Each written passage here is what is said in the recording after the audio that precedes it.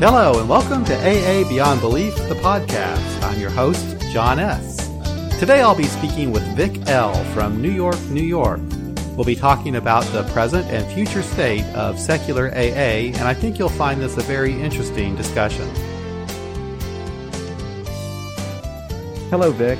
Thank you very much for agreeing to write the article for AA Beyond Belief and also for joining me in this podcast. I found your article really interesting, and I've learned a lot about you, and I'm very interested in learning more and hearing about your views. There's so much I want to talk to you about, Vic. I don't really know where to start, but maybe we might just want to go through a little bit about what you wrote. Would you like to start maybe from the beginning about your experience with AA and how you found agnostic AA? I found that kind of interesting. It surprised me, actually. Yeah. Well, again, I thank you for this opportunity, and I just want to reiterate that I speak only for myself and not for AA, like no one does. Sure. But not as a member of the WAF board of directors. I came into AA in 1979 when I was 35 years old, and I was immediately turned off by what I thought the religiosity and the God business, but I was really desperate. And through a whole bunch of circumstances, I said, look, I just have to get sober. I don't care what people tell me to do that I don't believe in necessarily or whatever I feel uncomfortable doing. I'll do it. I mean, I was a lapsed Catholic, or some would say collapsed Catholic. And so I had a resentment, but people said, you got to get in touch with God. So I said, okay. I did everything. I was very teachable. I went to 90 meetings in 90 days, got a sponsor, did the steps, read the daily meditations, prayed on my knees. Wow. Went to step meetings, and my life changed. I mean, it was really a big line of demarcation in my life. But underneath was this always sort of gnawing aspect that I really felt uncomfortable about the religiosity of AA specifically. So, the first time I ventured out, as I said in the article, I heard about this, non-religious AA meeting at Jan Hus Church on the Upper East Side in Manhattan. And I went there, and I was so disappointed. All they did was lambast religion in other AA meetings, and I was really crushed. And because I just wanted to see what AA without religion was like. And so I went back to my conventional AA, and for another 10 years.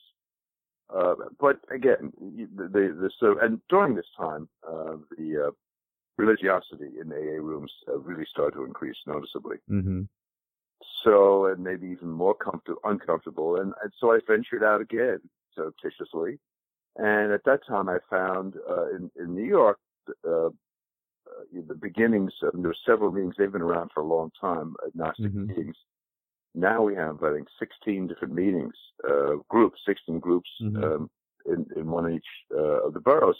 So I was very lucky. As a rule, there isn't much religion bashing.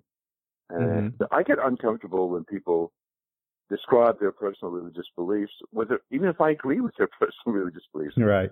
I don't want to hear it.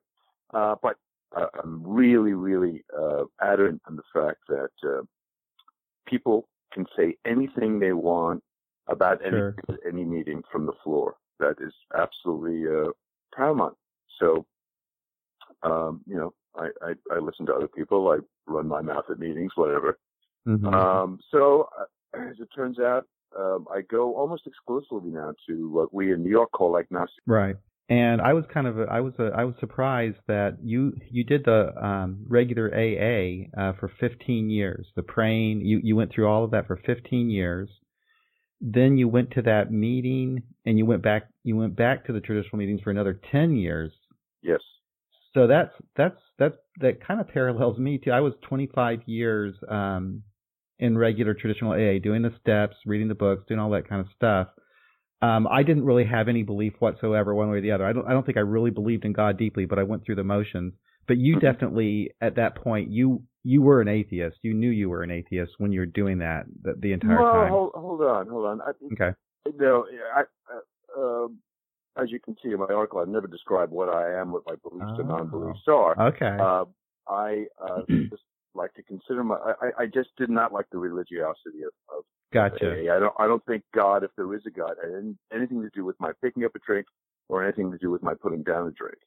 And gotcha. It just seemed so alien.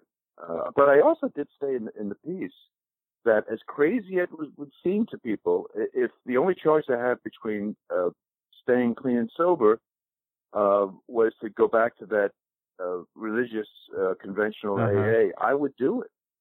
Sure. I mean, I value my sobriety more than anything, as silly as that sounds. But I don't want to go back to the previous existence of mine. No, either. It's funny how I just put assumptions on people. I just kind of assumed about what you were. But okay. So what is your vision for all of this now? We call it agnostic AA. We're talking now more secular AA.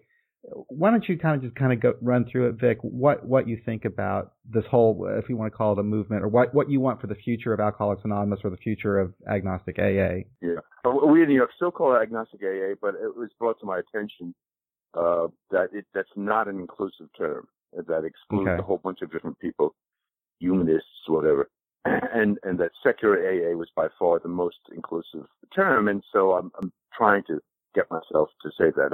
I gag on the term loft. I just think it's really clumsy. It excludes a whole bunch of people. But so I'm going to use the secular AA for the rest of this conversation if I can remember. Okay. So as I said in the piece, when I heard about the convention in Santa Monica, I was thrilled, and because I just finished producing this documentary on church and state issues. And it really dealt with the first part of the First Amendment, was saying that the government, the United States government, first part of the First Amendment, the first clause says Congress shall make no law respecting the establishment of religion or prohibiting free exercise thereof. So that means Congress has will take no position on religion, but you are free to exercise your religion in any way you want. And so I thought, well, so here comes this new secular AA convention. That's terrific. That's what it'll be. And I was thrilled. And then, but not for long, the first announcement, one of the first announcements I got was that Reverend Ward Ewing was going to be a keynote speaker. I was gobsmacked. I mean, I really, truly, I just couldn't understand it. And by the way, I've talked a lot with the Reverend at the convention. He's a wonderful guy. Got nothing to do with him as a person. It's just, and I thought, well, what is this going to be? And then they watered down the sort of. I mean, I sent out an angry email to as many people as I could find, and the sort of general consensus coming back was we like the selection of the Reverend, and so he was kept. And I guess as a sort of sop to me or something, that they watered down that by adding two other keynote speakers. I could have more than one, but. Right. And so, and two out of the three were believers. So I let it rest. I didn't say anything. And then I led a panel on spirituality. Is spirituality compatible with agnostic AA? And Reverend Ewing agreed to appear in the panel, and which is very gracious of him. And that's kind of what the rest of my article is about, and my feelings. It's about the whole idea of what exactly is WAFT as it goes forward. Because if you define it, then its actions will follow. So, is it going to be an organization that is secular? In other words, takes no position on religion, or is it going to have some sort of religion light in it? I think that. The famous Pew polls that have come out recently saying, the number of nuns, N-O-N-E, nuns has really grown. And Bill Maher, jumps on that and say, atheism is growing and all that stuff. I disagree. I think I see this in WAFT, is that in terms of organized religion, the Abrahamic religions, that number is shrinking, all right? And, but the number of people that maintain some other sort of personal spiritual belief, I think that's what's grown. I think that's what the nuns are primarily, as opposed to, let's say, atheists, which I think are 5 or 10% of the population at best. I think there's a big chunk of nuns, and that's what people are mistaken for agnostic. Right. atheist. Yeah, I agree with that. So here we are. So I would include in the membership of WAFT. I mean, I'm sure there's just a maybe disproportionate number of atheists. Right. But I would say a lot of people in WAFT have some sort of spiritual belief. Right. And I think that's great. You know, whatever you believe or don't believe, that's terrific. The point is, how does that fit into secular AA? And that's what I think the rub is. Yeah, I think I'm kind of conflicted on this a little bit, although I'm kind of forming an opinion. What is it? Well, here's where I stand. I think for me, first of all, spirituality is nothing. It's nothing but language. I'm an atheist. I don't believe in anything supernatural whatsoever. Everything, as far as I'm concerned, has a natural scientific explanation. And when people are talking about spiritual things that they're experiencing emotional or psychological things, as far as I'm concerned. And I interpret it that way. Unfortunately, AA is spiritual. It's religious. It's religious is what it is. People call it spiritual. I didn't grow up in a religion. AA became my religion. So these people that are agnostic or atheists that come to our meetings, they have experience in Alcoholics Anonymous, and they have adopted this spiritual language, and they think that spiritual language is the program. I think not all of us, but many of us, and I have no problem with it. Like you, people can say whatever they want to in a meeting. They can relate their recovery in whatever language they choose to. Where I have a problem with it, though, is when they insist that I must also be spiritual. I heard just the other day in our meeting here in Kansas City, a new guy came to our meeting. He wanted to see what this was like, and we were talking about spirituality. And he said, spirituality is important. It's the most important thing. Without it, you're going to get drunk. And many of us in the room just went, no, that's not how we feel. But that's how a lot of people in AA feel. And I don't know if that's so true in our movement itself, but a lot of people feel that way. And so anyway, there's kind of a delicate balance that we walk where, we read, and you talked about this a little bit too, the agnostic AA preamble. We have a right to reject spirituality if we want to. There's a real problem. The people that are very, very spiritual seem to think that we all have to be. And that's the issue as I see it. That's the problem. Well, I don't see it that way. I mean, I've been around once or twice where people say, you either find God or you're going to get drunk. I mean, which I consider the same thing as what you just said. Just going back to what you said, that AA itself is spiritual. I mean, AA is religious.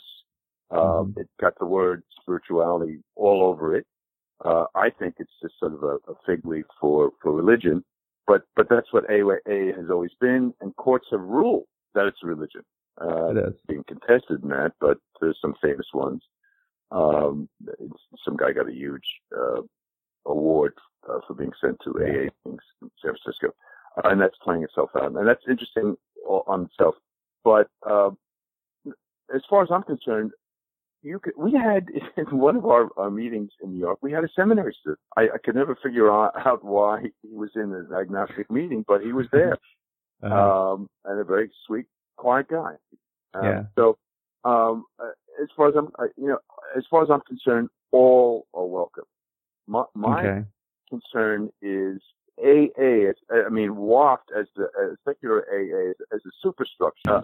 Because there is conventional AA, and also all meetings are autonomous. So if you want to have a group saying whatever you want to say, fine. But my concern is specifically with the superstructure, what is called WAFT now. I hope they'll change their name. What is that going to be? Because I went to WAFT expecting something similar to the U.S. government. That is, it's secular. It takes no position on religion, yet you can exercise your beliefs any way you wish. Okay. And I think that's what the rub is. I mean, there are people who at conventions want more, quote, balance, which means they want more spiritual. They want to have, in fact, I think there is a workshop on Buddhism in AA. And, and my feeling is, Buddhism is one of those sort of hip religions. You really can't knock Buddhism. You can't knock Native American religion. That it's a sacred cow, excuse the expression. But let's say Buddhism and AA. Well, if someone wants to share from the floor about Buddhism, then that's fine. But they say, well, we want to learn about it. And I'm saying, well, are we going to secular AA, not to learn, this conventional AA, which embraces, spirituality and religion. Right. I thought secular AA, just ignored it. And, so why would, are we going to have, workshops and, universal, Unitarianism and AA? Mm-hmm. As I said in the piece, if you want to learn about those things, you can go to conventional AA, or you can go to a Buddhist temple or a Universalist church. I thought that secular AA, as an organization, was not going to address itself to those issues. Gotcha. So you would prefer at the convention in Austin, for example, that there not be any like workshops that have anything to do with, any spirituality, any spiritual type of approach? Yeah, yes, that's just my opinion. But I mean, okay. Well, I made the analogy that I thought secular AA was like the U.S. government. But where that analogy is secular, where the analogy falls apart is, the way the U.S. government has been interpreted, I disagree with. But now, there's always been a chaplain at Congress, sessions, opening of sessions in different civil organizations. And you can have, let's say, a manger scene on public property if you also have, usually it's a menorah or something like that. Mm-hmm. And I disagree with that. I think if public property should not have anything religious on it. But as a result, by the way, of allowing mangers and menorahs, they've had to allow Festivus poles, which are basically poles made out of beer cans. Right. And they've won. And in fact, one or two manger scenes have been taken down because the people with the manger scenes realized that they're being punked, they're being made fun of. And I don't think secular AA should go down the road of saying, well, we'll just embrace all beliefs. And I'm saying, oh no, that's what conventional AA is for. So what do you do, Vic, with these people? And there's a lot of them, and I was one, maybe anyway. Who are atheists but consider themselves spiritual. In other words, they still work the steps and they think the steps are spiritual, and so therefore they want to have this sort of language incorporated in their recovery, and they want to have a workshop where they talk about that. Okay, that's a lot there. First of all, if someone calls themselves an atheist and they're spiritual, fine. Whatever you want, that's fine with you. So if we go into the step area, which I have not talked about, we have the elephant in the room is a agnostic and Roger and the Canadian delisting of the Toronto group. Well, let me just tell you what happened in New York because I was somewhat involved. They wanted to delist.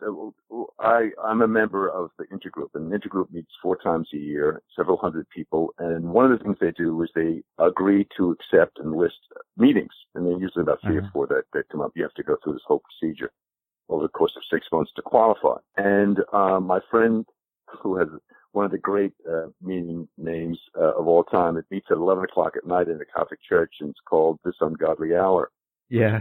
Wonderful. And so when that came up, there was a member of the Intergroup board who was a member of the Atlantic group, which is the sister group of the Pacific group, who really jumped up and down. And their only weapon against that was the altered 12-step. Okay. And I was able to say, because we in New York have gotten rid of any type of altered 12 steps off the website. There's no official scripts involved. It means you can talk about it before.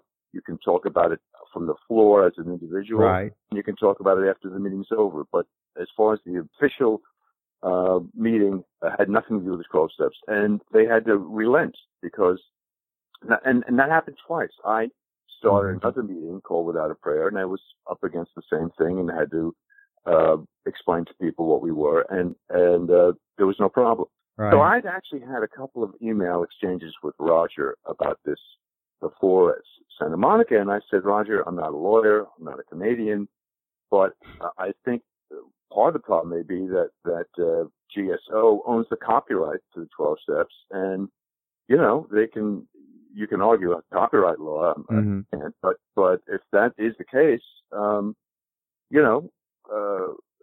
they're going to prevail, and we in New York decided to lose the battle and win the war. We have lots of visitors almost every meeting we go to. Right. From out of town, and they found us through Intergroup. Right. So he said in his email, and I'm paraphrasing roughly, some principles are more important. So he's in that battle now. I'm uncomfortable that Roger, of all people, is fighting this fight, because Roger's publishing books and selling a book that is the Altered Steps. So it's a bit of a conflict of interest on his part. And then the other issue because I very much want to keep secular AA within AA, and it is. And, yes, I agree with that too. And Roger is poking AA in the eye. My position of no spirituality in secular AA on the official level, they're saying, you're anti-AA. I'm saying, no, quite the contrary.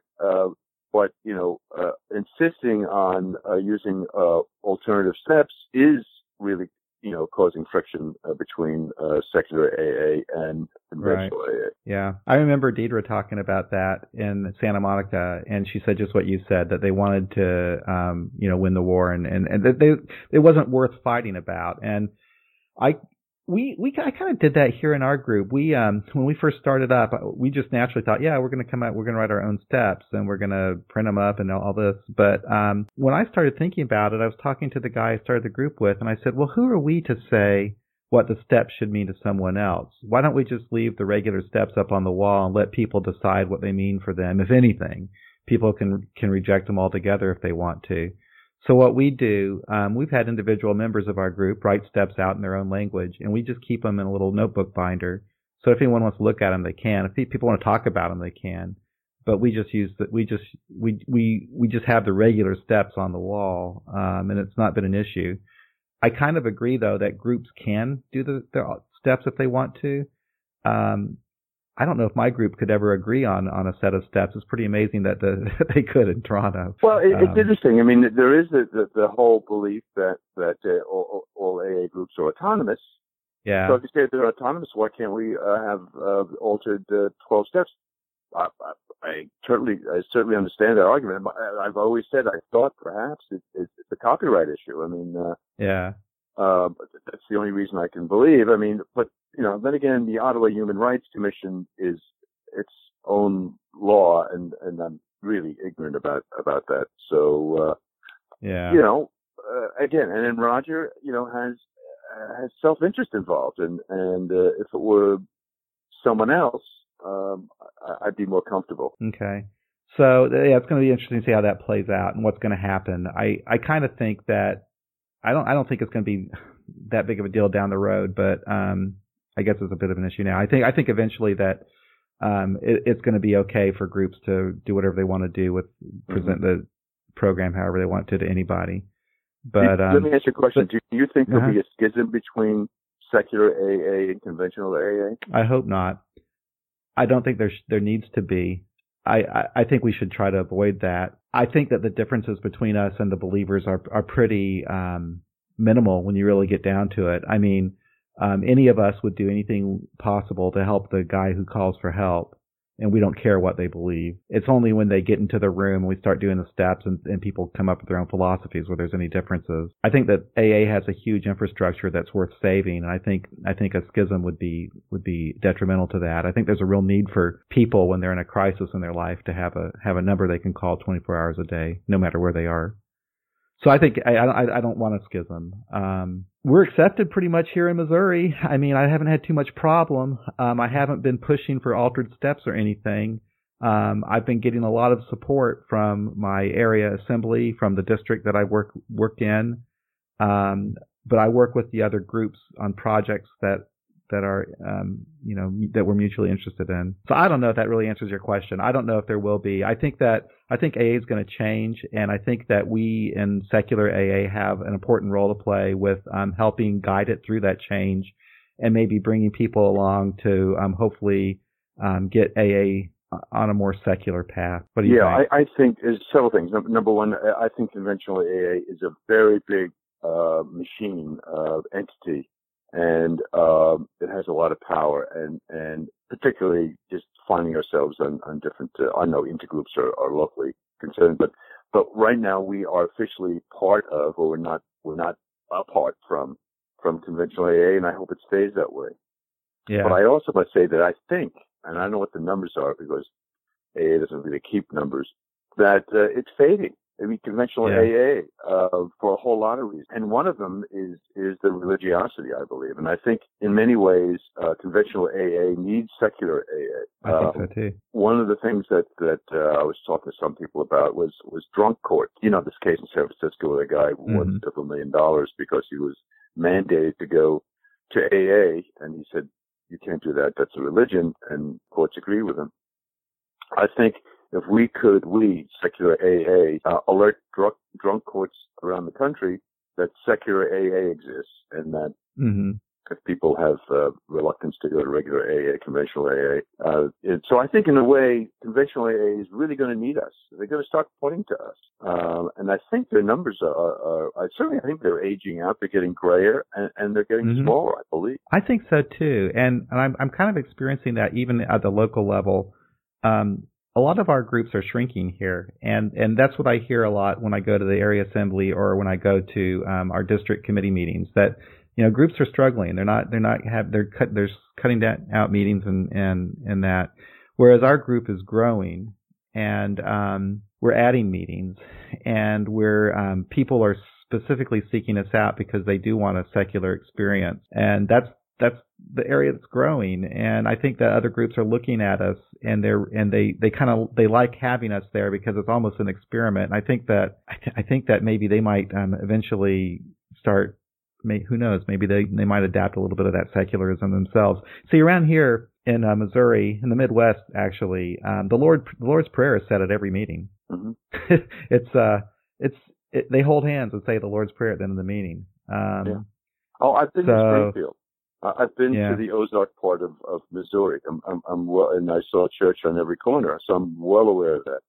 I mean, I didn't go to a meeting, but I know it's part of the Bible Belt. And the people in the AA meetings, they aren't necessarily the most religious people in the world, but they certainly are about AA. I don't know. I think that they could possibly be willing to change some things if they thought that this would help more people, if this would get more people into the rooms. I believe it, but these are hardcore. It's not just the Back to Basics Pacific group people, and they are convinced that unless you find God, I mean, the only way to sobriety is through God. So there's no talking to them. But there's a whole other group of people who may be religious or spiritual, but are open to the fact that some people aren't, and that fine, go to the secular meetings. I think that is a real golden opportunity for us. I mean, there's always that quandary because when I speak to other meetings in New York, I go out as a speaker. We have we switch speakers to just get fresh meat, as I call it, at meetings. And I always go out and have my name is Vic, and I'm agnostic, and I also say I'll talk to you if you want to talk about agnostic AA. I'll talk to you after the meeting. I don't want my qualification to be about that. And there are always people that never heard of us. And I bring some meeting lists with me. They're thrilled, and they do it very surreptitiously after the meeting. So there are a lot of people, even in New York, that are completely unaware of us. So it's that delicate line between proselytizing or just alerting the world that you exist. Right. And so I'm very aware of that, and I try and just say, yeah, here it is, and come check it out if you're interested. Yeah. And so you think that maybe if by adding all the spirituality into the mix, that kind of confuses things? Are we really secular if we're spiritual? Well, that's my feeling. I would like to hear spiritual people who have spiritual beliefs in secular AA, give me reasons why we should. You know, I'm open to everything. I mean, you know, as I said, you know, are we going to have what sort of secular-ish AA, or is it going to be secular AA? And again, I really have to repeat this all the time, that people can say anything they want at any meeting on anything. You know, it's just that the overarching group, in this case, WAF, is it going to embrace things spiritual? And my argument against that is, well, you can do that in conventional AA. I thought secular AA was kind of a refuge from, you know, non-evidence-based belief systems. You know, I just thought of something.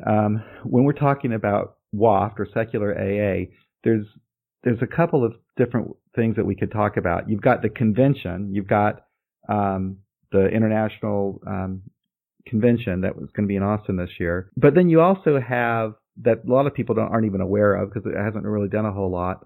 But the possibility anyway of having sort of a service organization, WAF Central, or having some type of you know, overlying you know, an official representation of agnostic AA. So I mean, the way I would see it, Vic, is I think that we need to have an organization in secular AA that is the official representation of secular people in Alcoholics Anonymous. And it could be called secular AA, it could be called agnostics, atheists AA, whatever you want to call it. But it's an organization like the gays and lesbians in Alcoholics Anonymous have. It's just our official representation of our segment of Alcoholics Anonymous. And the purpose of that would be to engage with the rest of the fellowship to educate them about the needs of our demographic within the fellowship, and really, you know, try to work within AA for our interests. That's one part of it. But then the other part of it, I think, is a totally separate thing, is the convention. And the convention is just, for me, a big party. We all come together from our various views, and we get to know each other. We share ideas, and hopefully we generate interest in going back home and starting more meetings. So I think that we've got those two things. And I think that if we're gonna shape the ideal of secular AA, that shouldn't be necessarily shaped from the convention, but it should be shaped from the message that comes from this other organization that would be similar to what the gays and lesbians have. Well, first of all, you mentioned gays and lesbians. I don't think they would invite Cardinal Dolan as their keynote speaker. No, they wouldn't. No. So, but I totally agree with you. I mean, I see.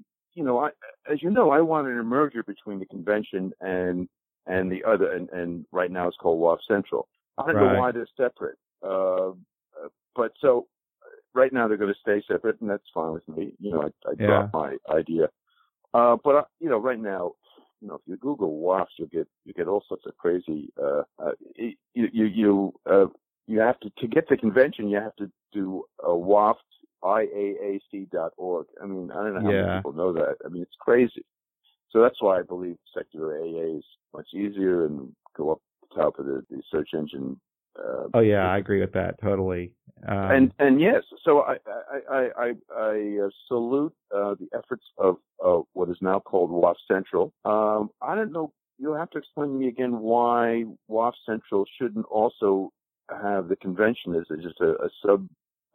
Set of because I like the idea of one central organization that's concerned with all things secular AA, which would include the convention, which include meeting lists. Yeah. You know, I don't know what the problem is with that. But I'm not really married to the idea one way or the other. I could probably be convinced. I think that I was looking at having those as two separate entities because there's just a lot of work with that with both things. And I think that. Go ahead. Oh, you just form a subcommittee. I mean, there's a committee of people putting the convention together right now. That's like, was it 6, 7 people? So have a convention subcommittee. I mean, you know, so you kind of envision the convention possibly as being a place where we can get together and make actual decisions for the good of secular AA and the good of Alcoholics Anonymous altogether. Maybe we could even vote for every 2 years the people who will be on the board of the organization. Is that what you're kind of thinking like that? Oh, well, I certainly agree that the convention can elect a new board. I think that's terrific. But, if you're going to have like referenda with a couple hundred people, that can get pretty unwieldy. So I think maybe if you have a bunch of issues that you want to say, okay, at the convention coming up in Austin, we're going to take a vote on these 5 issues, and here are the pros and cons. That's great, but otherwise it can get a little bit out of control in a convention which is limited by 2 or 3 days. Yeah. So, but I think also people should nominate themselves or nominate them friends to be on the board, and that so by the time we get to, let's say, Austin, there's an official slate. Here are 20 people that are interested in being on the board, and we're going to take a vote. Mm-hmm. And I think the term is term limited to 2 years. I'm not too sure. But yeah, you're going to do a panel, Vic, on what is WAFT, right? Yes. Okay.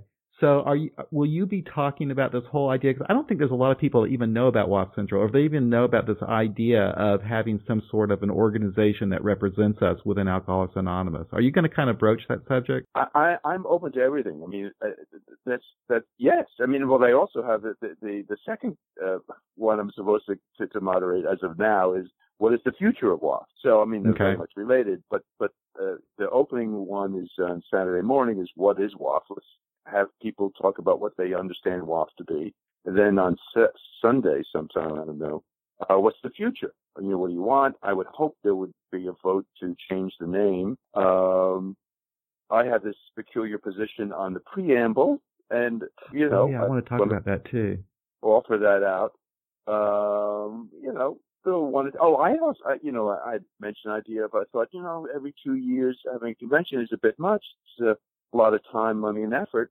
Maybe we should have it every 5 years. I mean, and the people I discussed it was dismissed as hand. I'd like to sort of bring that up again, but I'm not married to anything. I think it's that we get everyone's talking about it. I think that's the best. And, I do hope there's a vote on the name. That's the only thing I'm actually embarrassed what I have to tell people. No, I agree. I don't like the name either. I think that we will change it. It's got to change. It's not even spelled right. So it's got to change. Exactly. So, but you want to talk about the preamble? Yes, I do. Because I agree with you on that. We read it at our meeting. We start our meeting reading that, and I think that we did that because we wanted people to know that this is a different kind of a meeting here. Okay, we're not going to be doing God. But the problem is you almost invite it in by making a big deal out of it in the very beginning. And the AA preamble itself is pretty clear that, we're not allied with any sect, organization, politics, or religion. So why is there even a need for it? So I'm kind of agreeing with you. Yeah, well, that's exactly my point. And as I said in the article, this incident I ran into my friend Sharon on the subway, who I'd known before AA. We're both in AA for many years. And I'd seen her. She said, "Oh, where are you going?" I said, "AA meeting." She said, "Which one?" And I get embarrassed. I said, "Well, like Masticon." She said, "Oh, that's where they always talk about religion." And, I was kind of knocked back on my heels. And so this, bringing up religion is sort of starting the whole thing. So I think that would be an interesting discussion in the future of WAFT. We do read the same preamble at the agnostic meetings, in not the regular preamble, but the WAFT preamble, for lack of a better word. And I actually altered mine, and there's a big schism. There's a woman who would not come to my meeting now because I altered the WAFT preamble. And I'm saying, each group is autonomous, and anyway, so people. Do you know the history from that? Was that written in New York by someone in New York? I don't know. I can find out. There was a leader, guy named John Y, and a woman, I think her name was Ida. I didn't know either of them, and that might have come out of there. But I thought agnosticism came out of L.A. or Chicago on a bigger scale. I know Chicago had many meetings. Yeah, for some reason I always identified that preamble with New York, probably because I just found it on the New York site when I was first researching all this stuff when I was first starting out. Yeah. But I kind of agree with you on that. So I'm surprised, and I include myself in this, is how upset we can be about these issues, how important it is. and how emotional we get. And I include myself. Yeah. I have to keep on trying to say to myself, back off.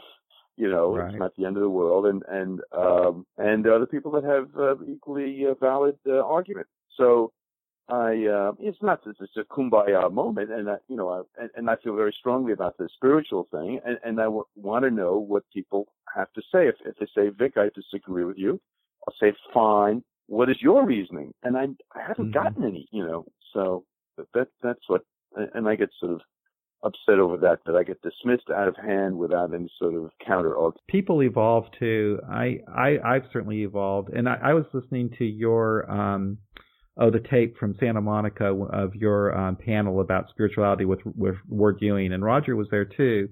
And on that panel back then, Roger was actually favored getting rid of spirituality. I think he said he wanted to get rid of the word altogether and not use it at all. I don't know if he feels that way now or not. But you see how people evolve? Yeah, absolutely. Myself too. Yeah, he either said it was meaningless or he said get rid of the word. It just means so many things to so many people that how can you can't pin it down? And yeah. And I had Maria have a difficult time. Yeah, Maria Horn. And I was like her when I met her. I was kind of inspired by her. I thought, that's what I'm gonna be. I'm gonna be like Maria Hornbacher back then. Is how I felt. But now I'm not like that at all. Yeah. Well, she's dynamic. I mean, she's very attractive. And she's a really terrific speaker and has great tattoos. And in fact, I told her after I heard her speak, I said, "Oh, you definitely have to make an audio book because it's having read your book and seen you talk about your book, they're two different things, and I think you would benefit, sales-wise." I don't know if she took it or not, but and by the way, I disagree with what she has to say. I mean, I can't make anything of it. It just seems so new agey and Well, what about this, Vic? When you say that about this whole language, the way I see it is when I read her book, I think it's beautiful. I love her book. I can read the language as poetry, and I can connect with the person who wrote it. But I process it differently. I don't believe in any of the spiritual mumbo jumbo, but the way that it's communicated in that kind of language through a book works for me. When someone just talks to me as a regular person using that kind of language, they lose me. Yeah. Okay. Yeah. It's like reading poetry, I guess, sometimes. It could be. Yeah. I understand that. But my bigger question is, where does that belong in what, where, and how? And let's talk about it. Yeah, and that's what's going to be tough because I know that there's a lot of people who like, at my group in Kansas City, I think that a lot of us are Maria Hornbacher types. We actually read her book at our step meetings. So there's a lot of people that are going to be at that convention who consider themselves non-believers, but are going to be speaking in a spiritual language, interpreting the steps as some sort of a spiritual journey. And I think they're going to want to be talking to. They're going to want workshops that are dedicated to that, or they might not want it, but they would be interested and they might like it. Yeah. Okay. All right. Well, then I would do that. Well, I would just offer the same arguments that I've mentioned all along. I mean, but if you're talking about some stuff which are just sort of non-evidence based beliefs, does that belong in secular AA? I mean, that's I go to secular AA to avoid that, and so what about the steps altogether? Do you practice the steps today, or do you just you don't? Okay. Yeah. I mean, I did them all. And, also before I came into AA, I went to a lot of therapy, and it turns out when I joined AA, it just so happened I met this new therapist and went to her for many years. And in many ways, the steps are very therapeutic in the monastic sort of sense. So, I've gained a lot. I think some of the best things about, I've done I did the steps to the best of my ability, but I mean, moral inventory, I've done a lot in therapy, but stuff, the 9th step making amends and things like that. And I think it's very helpful. Yeah. And, I kind of still do the steps. I don't think that they're magic. I don't think that I'm going to get drunk if I don't do them. I don't think that they're necessary. Mm-hmm. I just do them, I guess, because I've been doing them for so long. But I think that that's where a lot of the spirituality, that's what opens the door to a lot of the spirituality, is because people are in Alcoholics Anonymous. They have those 12 steps, and they're gonna try to practice them, and they're gonna try to go to meetings and talk about them. I talk about them in a very practical, therapeutic way, but other people don't. Other people talk about them in a more of a supernatural, spiritual way. So I think that's the steps themselves that kind of open the door for a lot of the spirituality that you're going to hear at the convention. Let me ask you a question. Would you approve of a workshop at the next convention entitled the Alternative 12 Steps of AA? Yeah, I would. Okay. But we might run afoul of GSO. Well, I don't know. I don't think GSO itself would bother us. I think, though, you might be no different. You're in New York. Was it actually GSO themselves who talked to you about the altered steps? No, it was in a group. It was in a group. Yeah. So I don't think GSO themselves are going to give us a problem, but the intergroups would, and the greater AA would. My intergroup here in Kansas City, that they wouldn't want us to alter the steps in any way whatsoever. However, we're all free to interpret the steps as individuals. So I think it would be fine to have a workshop on how do you interpret the steps as an atheist? How do you interpret the steps as a secular person? I have no problem. Yeah, I think that would be very interesting, because that's what I like to do. That's what I do. I as soon as I realized I was an atheist, I started looking at the steps and figuring out what they meant to me as a non-believer, and I'm still working on that. It's still a work in progress. I mean, I'm always evolving. I might eventually get to the point where, you know what, I'll just hang these things up. But for now, I'm still playing with it. Well, I agree totally. I mean, it's completely individual, and I certainly am a big believer in however you work it or don't work it, up to you, and I'm fine with that. And I just try not to be dogmatic. I mean, I'm pretty dogmatic when it says, don't drink or drug and go to meetings. That's kind of my main tenet. Yeah, I want to circle back to something really, really quick, because on the Reverend Ewing speaking at the convention, and also Phyllis H. speaking at the convention. Okay, these people, they were believers, but they were AA, when I was there, I thought, well, this is great. This is really interesting. These are people that are part of official AA who support us, and I found that was great, and I enjoyed that. But did you see it more as we were like placating to them, and that they just didn't belong simply because they were believers? Well, having believers is one thing. Is it Phyllis? Was that the woman's name? Yeah. And I heard her GSO manager. Online. Yeah, she's got a great story, and she's very funny and all that stuff. Well, I mean, this is the first secular convention, right? And not to have believers, as it just seems like I mean, I'm sure there are people at the convention as participants that are believers to some degree or not, and then on top of that, to have a cleric, a man of the cloth. Right. I mean, it's like when you say it's like an LGBT group not having Cardinal Dolan. But to address what you're saying, having the Pope, because the Pope said very nice things about gays. He said, "Who am I to judge?" In essence, right.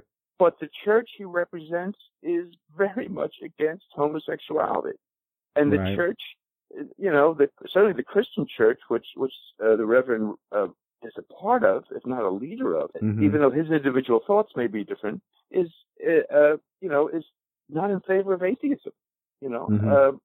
Or not, they all are believers. So I just thought it was not so much placating choice as this approval seeking choice.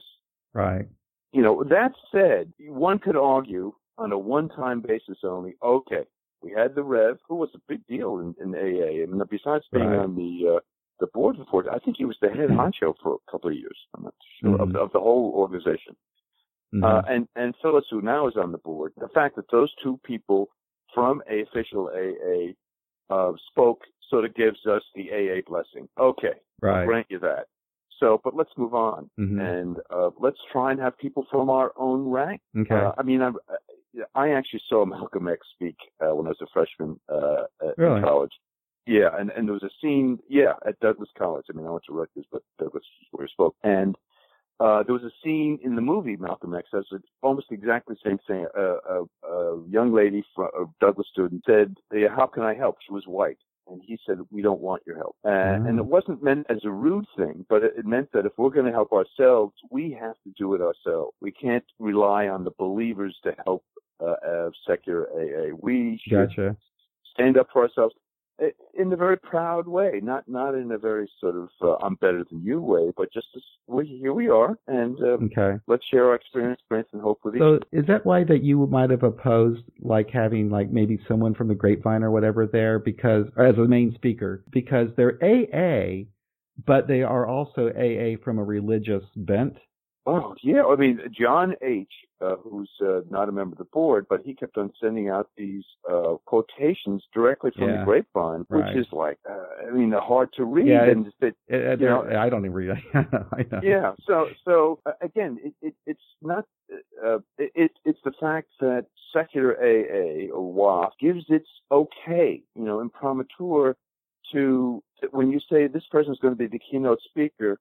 That means that we give this person, excuse the expression, our blessing, this choice. And that's what I have an issue with. She's probably a very nice person, and she probably will have a good defense, although I'm anxious to hear that now. But, I don't like that Grapevine articles either. I can't read any of them. They are starting to try, I think, to publish more stuff that's more favorable to secular people, but, I don't know. I thought it would be interesting to hear how the Grapevine works and all of that, and also to have an opportunity to ask questions about, making the Grapevine more secular. But yes, but hang on, and that's what's going to happen. And I look forward to hearing her, respond to questions and that. However, I think she was up to be the keynote speaker, if I'm not mistaken. Yeah, right. So again, it's that same argument with the Reverend Ewing. Yes, I want to know. And I just happen to think I don't know much about the organization, New York GSO, and all that stuff up on it's it's called what's it called, Seminary Row, where they have offices. I think they are really very, very tied to religion in AA. I just read Susan Cheever's book, and I think from what she said, one of the takes I took was that Bill W. himself might have been religious, but he didn't want AA because he has said so many things about not discriminating against non-believers. So, I don't know, but I think there's really very, very big pushback at the establishment level in the hierarchy of AA against secular. I don't know. And I've heard the other side too. I've heard that our problem isn't with GSO; it's more so with the local intergroups and the local AA people. But it's also very interesting that AA doesn't write anything new anymore. I mean, there's the conference approved literature is not very good, and it's definitely not friendly for from a secular perspective. And why have they not written anything new all this time? They're not even selling the crap that they've got now. It makes no sense why they're hanging on to it. Well, the good news is we don't have to read any more of that tortured prose. But I don't know. Well, that's part of the aspect of AA that's moribund. I mean, I think they're in trouble. I mean, they have a long glide path, but they're not going to crash and burn tomorrow. But I think that, as you said before, the group in New York City has had some money problems. And I think they're okay now, but that has never been the case before. So, I don't know. I would like to think that they could. I'm sure there must be people in GSO and that who are looking around and saying our numbers are dwindling. They must be able to tell by the donations. They got. Oh yeah, they are. In our area assembly, that's all they talk about is how. AA isn't doing well financially right now. They lost money on the big convention in Atlanta. Somebody ordered a whole bunch of these special big books that didn't sell. The group contributions are declining. They're not getting enough money from the area assemblies to support the conference in New York every year. I mean, they're not doing well. Our numbers are dwindling. And what drives me crazy though is the way that AA had always made money in the past was through publishing its books. But the books aren't selling anymore. They need to write some books that are in the in language of the 21st century and maybe more secular. We could help them with that. And I think that's the only way it's going to turn things around. We've got to do that. But back to your point, if they are married to that whole religion thing, then that would explain it. That would explain why they don't want to do it. But well, look at the agnostic pamphlet, Many Paths of Spirituality. Yeah, it was terrible. And it was almost like chapter 3 or 4. We agnostics again. It was condescending. If you really, and so there is that mentality. I mean, that was like the gays wouldn't have put up with that. You could not do a gay pamphlet. You could not do a gay pamphlet like that. Yeah. That was offensive. You can't do a gay pamphlet about how some gays go straight. You can't do shit like that. And that was the problem with that pamphlet. It wasn't written. I don't even think it was written by real atheists. As an atheist, I was offended by it. Yeah. It didn't do any good whatsoever. Yeah. So that's the headwaters that we are fighting. But I totally agree with you that I think, as I said before, that establishment AA is going to need us more and more as the numbers dwindle, because more and more people just aren't buying that whole thing. I mean, I've been told it's down south. Someone said at a meeting, people stand up and say, "Hi, I'm so and so. I'm an alcoholic and a sinner." I mean, it's like a revival meeting. So yeah, it's getting a little bit worse, I guess, in some respects. Yeah. Well, maybe we should just talk to conclude things.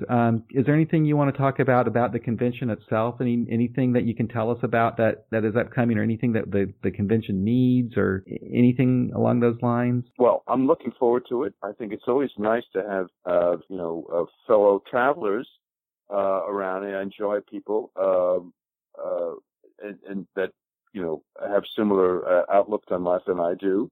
And I'm looking forward to some good food and some good music. I'm really looking forward to Austin and everybody. Yeah. I'm going there really, as I did the last time. I had a terrific time in Santa Monica, and I expect the same thing in Austin. And, I just encourage everybody to go onto the WAFTIAAC.org website, sign up, that great room rate, and I'm actually spending an extra night because I want to have some friends from high school down there. I want to see. Oh, great. And I'm looking forward to it.